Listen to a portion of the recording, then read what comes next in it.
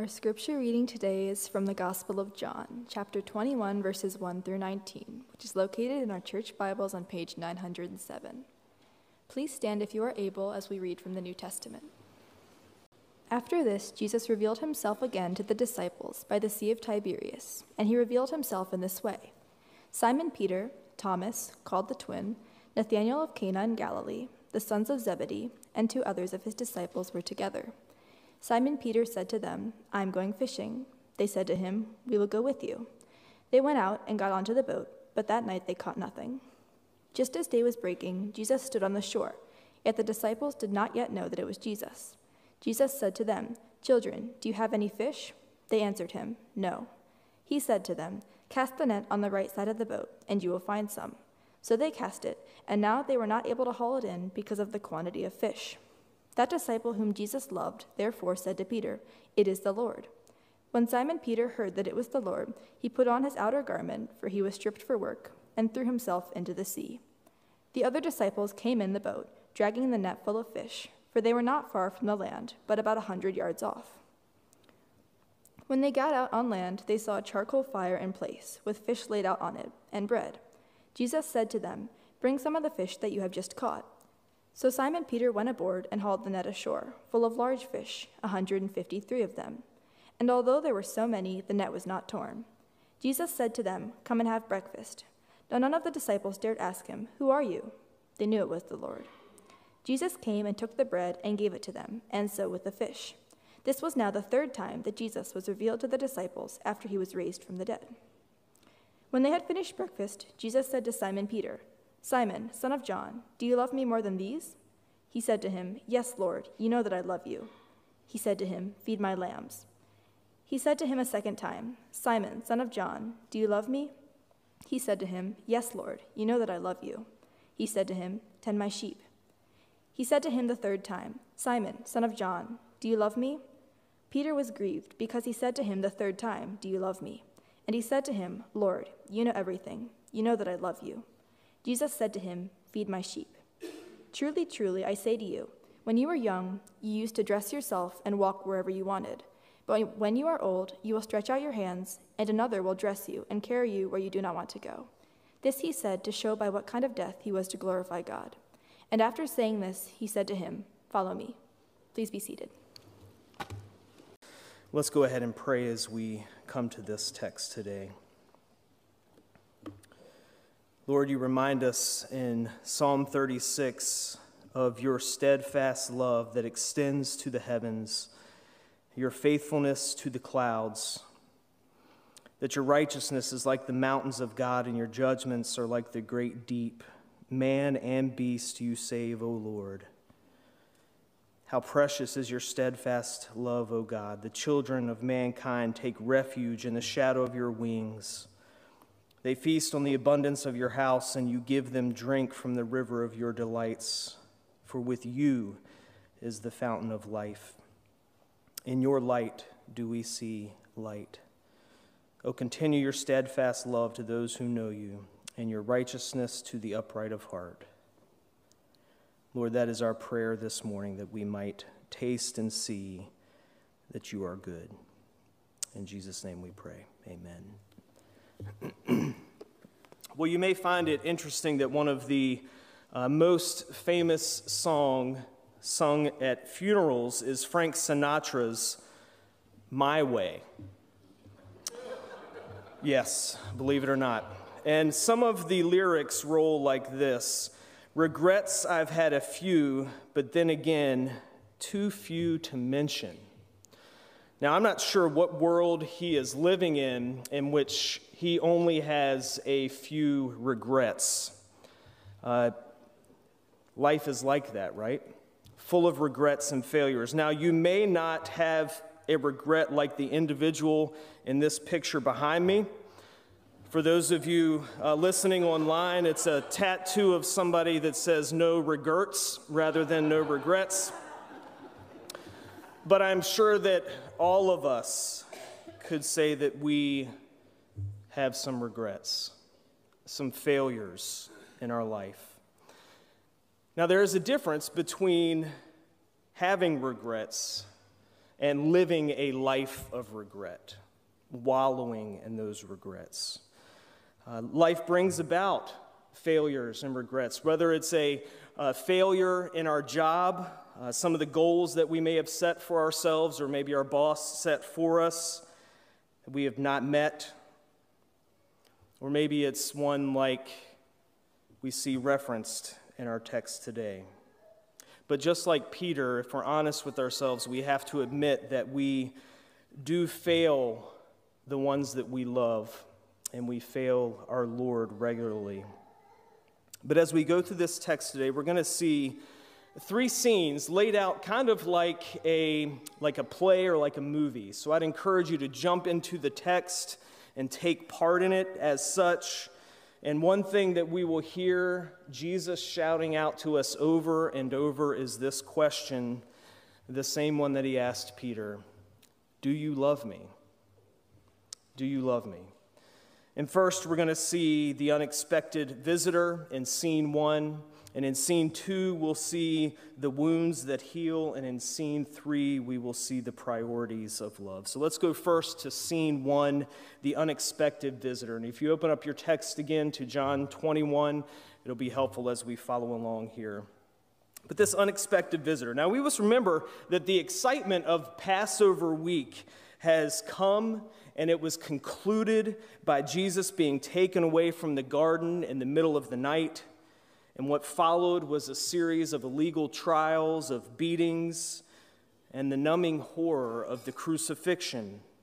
But all of that was eclipsed by the cry of victory from the empty tomb and Christ's resurrection, and then his appearing to the disciples in that room that was closed off and meeting with them.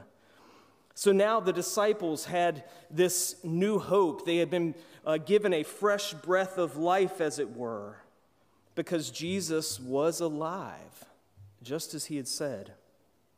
But as we come to this text, they've traveled some 80 miles from Jerusalem all the way back to Galilee. And as usual, Peter's inability to sit still, coupled with a couple of other things, sets the stage for this scene right here. Now imagine, if you will, Peter and the other disciples out at night, and they hear the water lapping onto the shore. There's the breath of the sea air, and it's just too much for Peter, and he blurts out, as you see in verse 3, "I'm going fishing." And the others that were with him decided to join him. And let's admit it, I mean, there's not much better than getting out on a boat with some buddies and catching some fish, especially in the evening with the moon and the stars reflecting on that sea.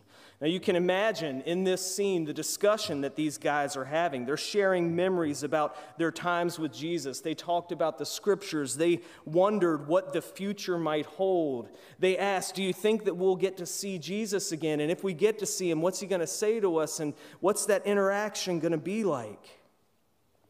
And the night goes on, and there's more time between the casts of the net as they grow tired.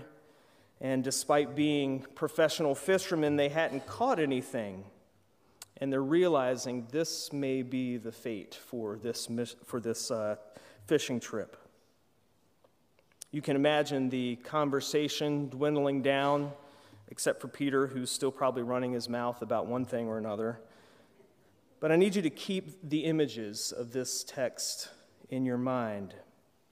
And then morning starts to roll around, and the fog is starting to lift and clear from the sun, and the disciples decide to cut their losses. They're about 100 yards from shore, and in verse 4, we see Jesus standing on the shore, call out to them and say, "Hey, you guys catch anything?" And though admitting their failure, they are only able to muster up the word, "No." And Jesus says, "Cast it on the right side of the boat, and you'll find some." Now, keep in mind that for whatever reason, they haven't recognized yet that this is Jesus that is calling to them from the shore, that is telling them to do this. And if you're a fisherman, you know that when you have not had a time of catching much or anything at all, you play this scenario over and over in your mind. Just one more cast. I'm just going to, just one more over here. Okay, no, seriously, one more. I'll drive a little bit faster to get home, just one more cast, and we do that. So the disciples here are like, all right, what do we have to lose? We're going to cast it over to the other side. So they cast the net over onto the right side of the boat, and they get a haul of fish. And at this moment, the memories of a past scenario come flooding back into John, and he says to Peter, "That's Jesus." And I love the way that this is written. Peter being Peter. Look down at verse 7. When Simon Peter heard that it was the Lord, he put on his outer garment, for he was stripped for work, and threw himself into the sea. Remember that picture. And at the end of this scene, we see Jesus having already prepared a charcoal fire and somehow having fish that the disciples were not able to catch all night long. And they're cooking, and he invites the disciples to join him around this charcoal fire and says, "Bring over some of the fish that you've caught, and we'll add that to the mix." So Peter runs back, and he grabs the net, and it's somehow not broken. And we're told that there are 153 large fish in this net. Now, why is 153 noted? Now, this is pretty interesting. Many scholars note here that the number 153 has some very unique arithmetic properties. It's a triangular number, meaning that it's the sum of the integers from 1 to 17. It's also one of the Armstrong numbers, meaning that it's the sum of the cubes of 1, of 5, and of 3, coming out to 153. Are any of you snoring yet? So why 153? Are you ready for this? Because there were 153 fish. That's my take on it, okay? There's no secret math dimension going on here. There were 153 fish. And it is a detail here in this story because this is not a fable. This story actually happened. In fact, in fables, details given like this were not even invented until centuries later. So we close out scene 1 with Jesus and 7 disciples eating fish and bread in the morning around a charcoal fire. Now scene 2, wounds that heal, verses 15 to 17. Look down at these verses, and as you see them, they've finished breakfast, and Jesus says to Simon Peter, 3 times he asks them the question, "Do you love me? Do you love me? Do you love me?" And 3 times, Jesus repeats this simple question to Peter. And just like a surgeon, he comes in to talk to Peter and make significant changes in his life and in his way of thinking. He's walking Peter in this brief conversation through genuine repentance. So I want to look at this scene as we look at Jesus and the imagery of a surgeon.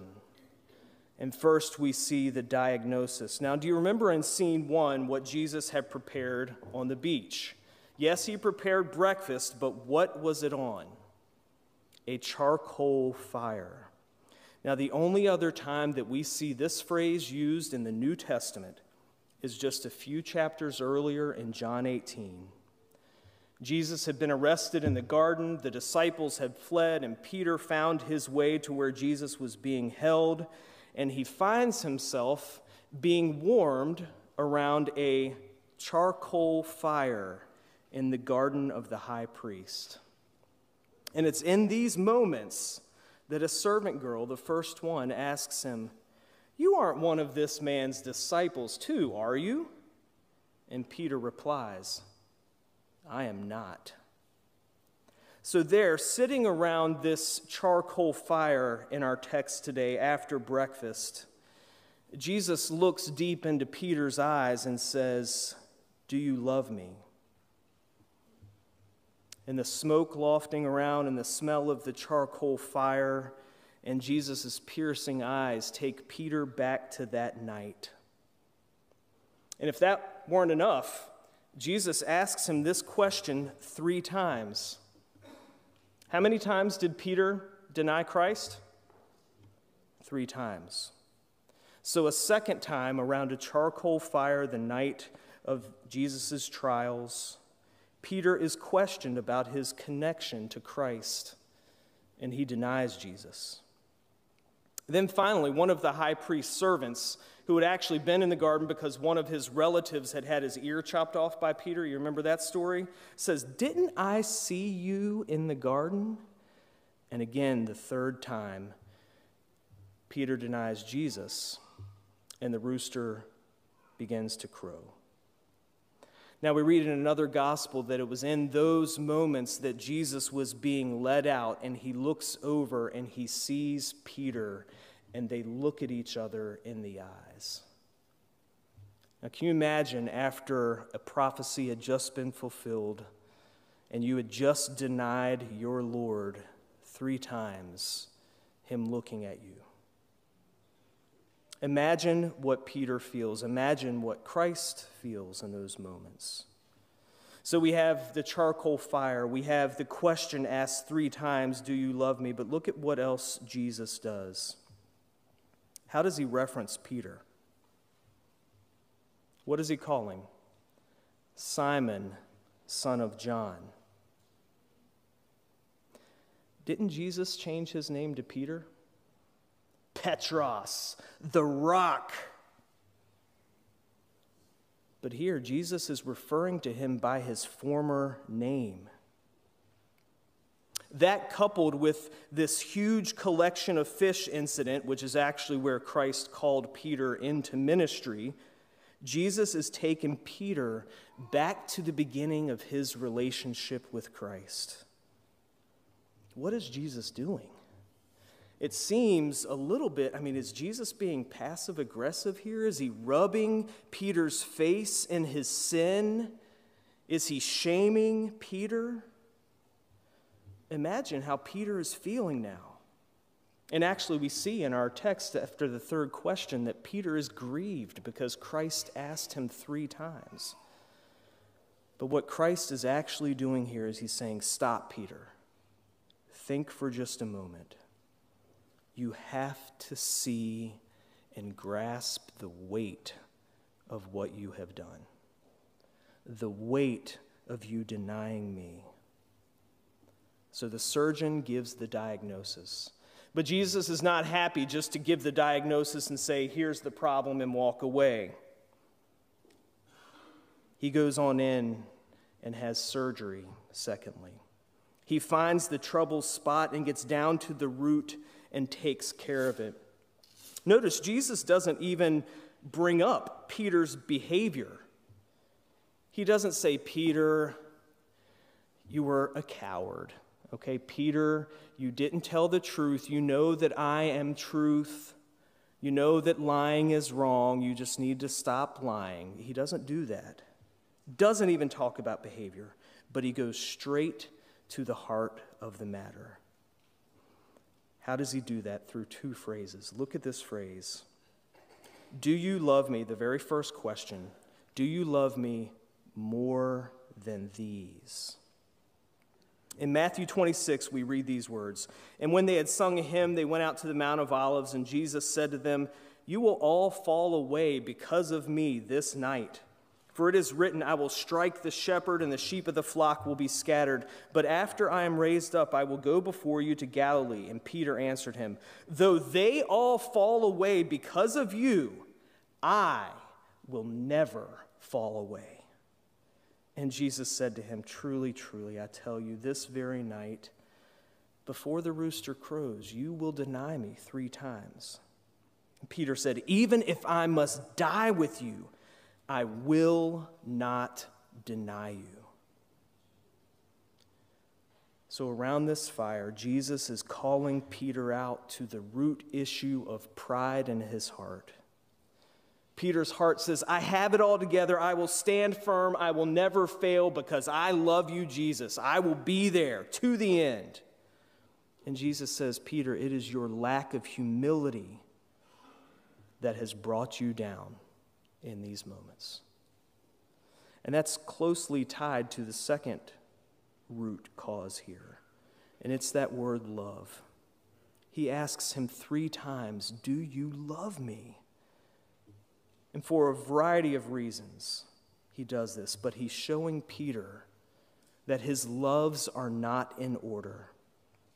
He's showing Peter that Peter, in fact, loves himself and his reputation more than he loves anything else, more than he loves Christ. So the surgeon is saying, Peter, I do not expect perfection, but your loves are all off. They are out of whack. They are out of order.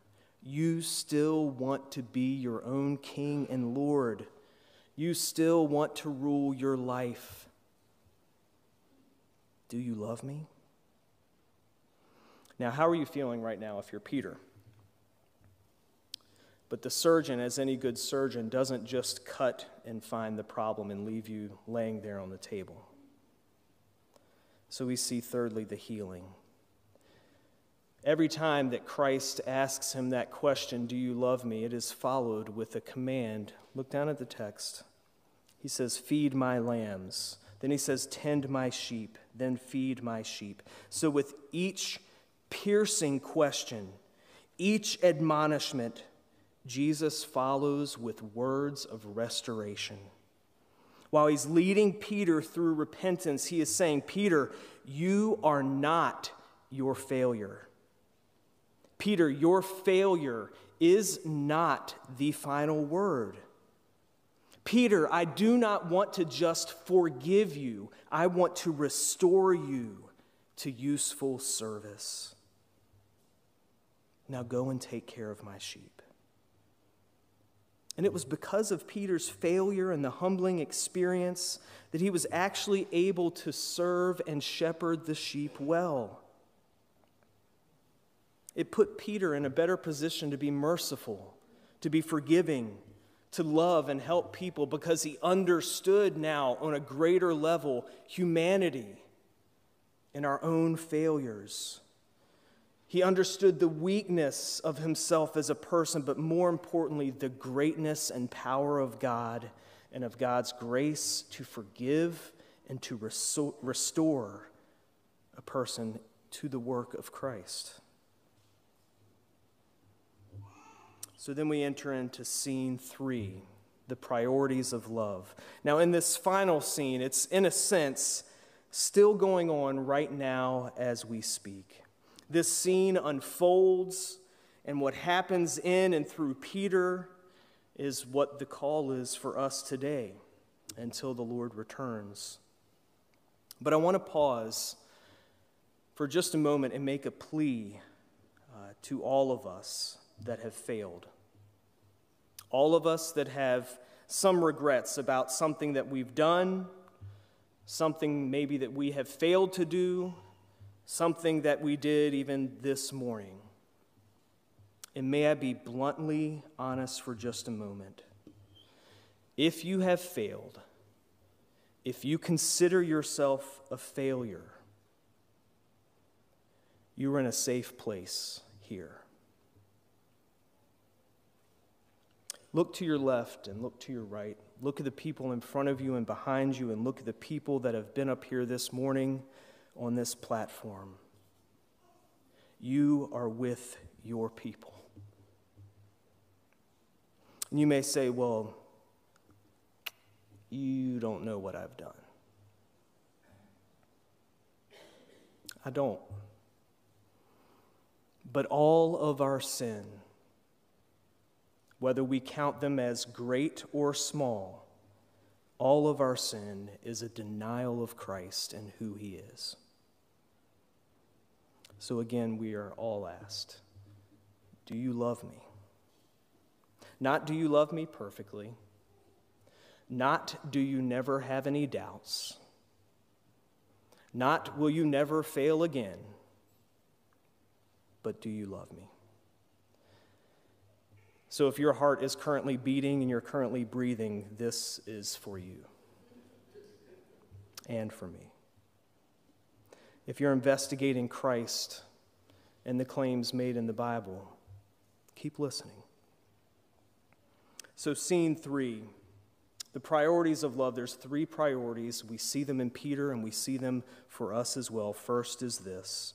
Familiar words if you've been around Stony Point Church anytime. First is to come. Now in this story, remember, we see Jesus jump out of the boat into the water, come swimming and then running up to Jesus. But what did Peter do the first time that Christ made an amazing miracle of an abundance of fish? Peter said this, "Depart from me, for I am a sinner." He did not and could not stand to be in the presence of holiness, to be in the presence of Jesus. So he says, "Get away from me, Jesus." But now, Peter knows that he is a sinner and knows that there is only one place to run. So instead of trying to get away from Jesus, he runs right to him, knowing that Jesus is the one that can do something about it. And his death and his resurrection proved it. And notice in this conversation, Peter didn't say, "Well, they took me off guard when they asked me that question." You know, we might be a little more understanding if, like, are you one of his? Oh, no. Oh, what did I just say? But 3 times, Peter doesn't make any excuses. He doesn't say, "Oh, but Lord, they were going to kill me. And then how could I do what you want me to do if I'm dead?" No excuses are made. He sits and listens and agrees. The same is true with us. We have to be willing to look at our own sin and call it what it is. You say, "Well, aren't we supposed to affirm people? That is so old-fashioned to call out sin and to talk about sin." Do you get mad at the doctor when he calls you in and says, "You have cancer, let's do something about it"? In the same way, this cancer of sin is in each of us, and there's a surgeon that can do something about it. It is not unloving for us to look at our sin in the eyes. So we have to do this just as Peter did, because Jesus Christ, the surgeon, takes that cancer and puts it all on himself. God made Christ, who knew no sin, to become sin for us so that we might find the righteousness of God in him. It's why Peter was actually able to write later, "For Christ also suffered once for sins, the righteous for the unrighteous, that he might bring us to God."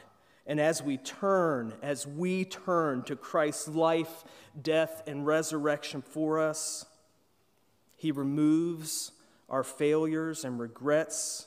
He takes our sin as far as the east is from the west, and he buries them in the deepest part of the ocean, never to be seen again. It's why we can read in Romans that there is no condemnation for those who are in Christ Jesus. Oh, but that evil one, Satan, right? He reminds us of our past. In fact, it's the only time that Satan tells the truth is when he reminds us of who we are apart from Christ. But he doesn't tell the rest of the story. He doesn't tell the cross and the resurrection. And when we listen to him, that's when we wallow in our sin and despair. That's when we live a regretful life. But it is because of the finished work of Christ and the power and the grace of the Holy Spirit that we are able to fall 7 times and get back up. Now, 2 things we need to think about just quickly for a minute. In the accounts of Peter's denials of Christ in the Gospels, Mark's account is the only one that lets us know that one of those times, in one of those denials, Peter actually cursed Jesus and cursed Christ's name as a part of that denial. Now, in that day and in a shame culture, you would never curse someone with whom you were associated. You would never curse them in their name. It would be unforgivable. So internally now, Peter is thinking of this, and from the perspective of Christ who was cursed. But which gospel writer was Peter actually the one that discipled? Mark. Why would Peter allow that to be written in Mark's gospel? Why would Peter want that out? I mean, come on, we're airing dirty laundry here. But Peter, because he knew of what Christ had done, he knew he was not defined by that. He knew that that sin was taken, that it was paid for. But also think about the Apostle Paul. Before his conversion, and before he came to trust in Christ, what was he doing? He was leading a charge to murder all of God's people, to kill those that were following Christ. Do you think that he ever regretted that? Do you think that ever, as he laid his head down to go to sleep at night, he heard the cries of those people that were being murdered? Do you think that those thoughts ever haunted him? But Paul was able to say, forgetting what lies behind and reaching forward to what lies ahead. Is this Paul just saying, oh, no, just forget about it? Is this Paul applying cheap grace? No. This is Paul saying, I know the depths of my sin, but I know the depths of God's grace are greater than my sin. That is why deep calls unto deep. So both of these men knew the depth of their sin, that Christ took their punishment on the cross. You know, it's a newer song entitled Graves into Gardens, and I just want to read a few of the lyrics. I'm not afraid to show you my weakness, my failures and flaws. Lord, you've seen them all, and you still call me friend. Because the God of the mountain is the God of the valley. There's not a place your mercy and grace won't find me again. You turn mourning to dancing. You give beauty for ashes.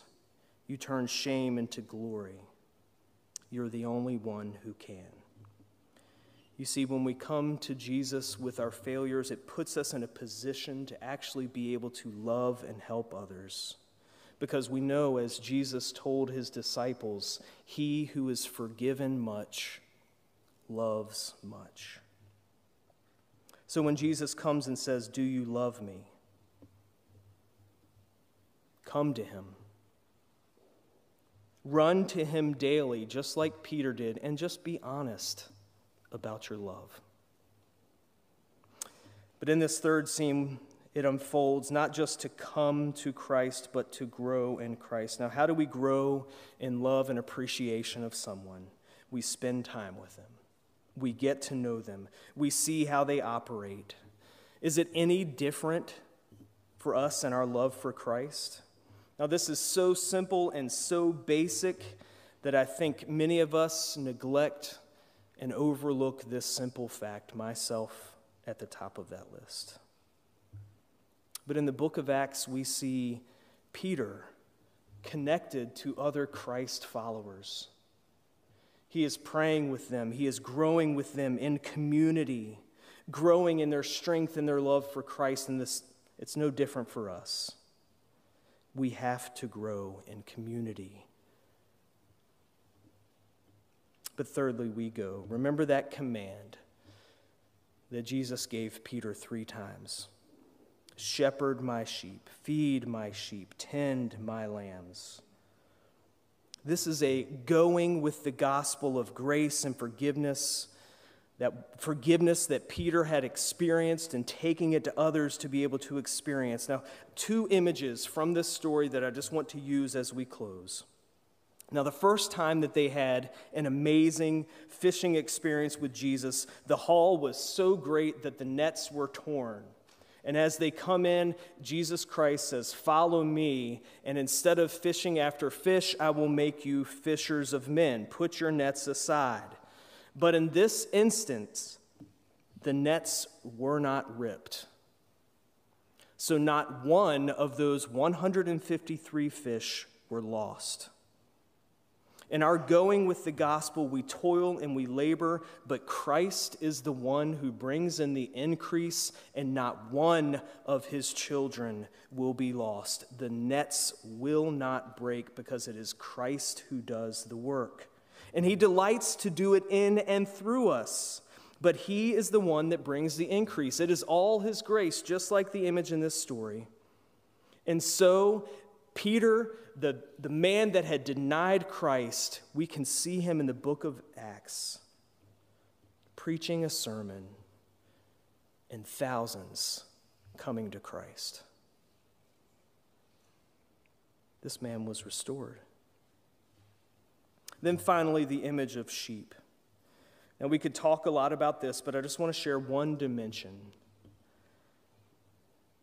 As we go with the gospel, we need to remember that sheep are stupid. They wander. And when you do something for sheep, when you feed sheep, they just stare at you. They do nothing. I mean, even a cat will come up to you and purr and show a little bit of affection after you feed it. But that's who we are, right? Sheep. We wander, we stray, and we are often far too ungrateful. But the great shepherd delights in caring for, loving, and shepherding his sheep. So as Hebrews 4 tells us, since then we have a great high priest who has passed through the heavens, Jesus, the Son of God, let us hold fast to our confession. For we do not have a high priest who is unable to sympathize with our weaknesses, but one who in every respect was tempted just as we are, yet without sin.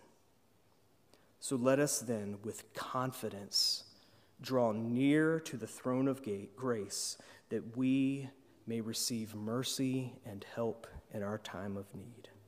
Let's pray. Father, we thank you for Peter and how he's so much like us. But we thank you that you delight in using his spunky personality, in using, as we saw here this morning, his failure to call other people to the King that has never failed and will never fail us. Lord, we sit in our regrets and our failure, but we stand up and we bring them to your throne of grace, so that we may present our bodies as a living sacrifice, holy and acceptable unto God, which is our reasonable service of worship. We need your Son, Jesus, so we rest in his finished work. And for those today that find it hard to stand up and take those failures, those that find it easy to wallow in that failure, pour your grace out upon them today so that they might be able to bring them to your throne of grace. Help us in our time of need, we pray. In Jesus' name, amen.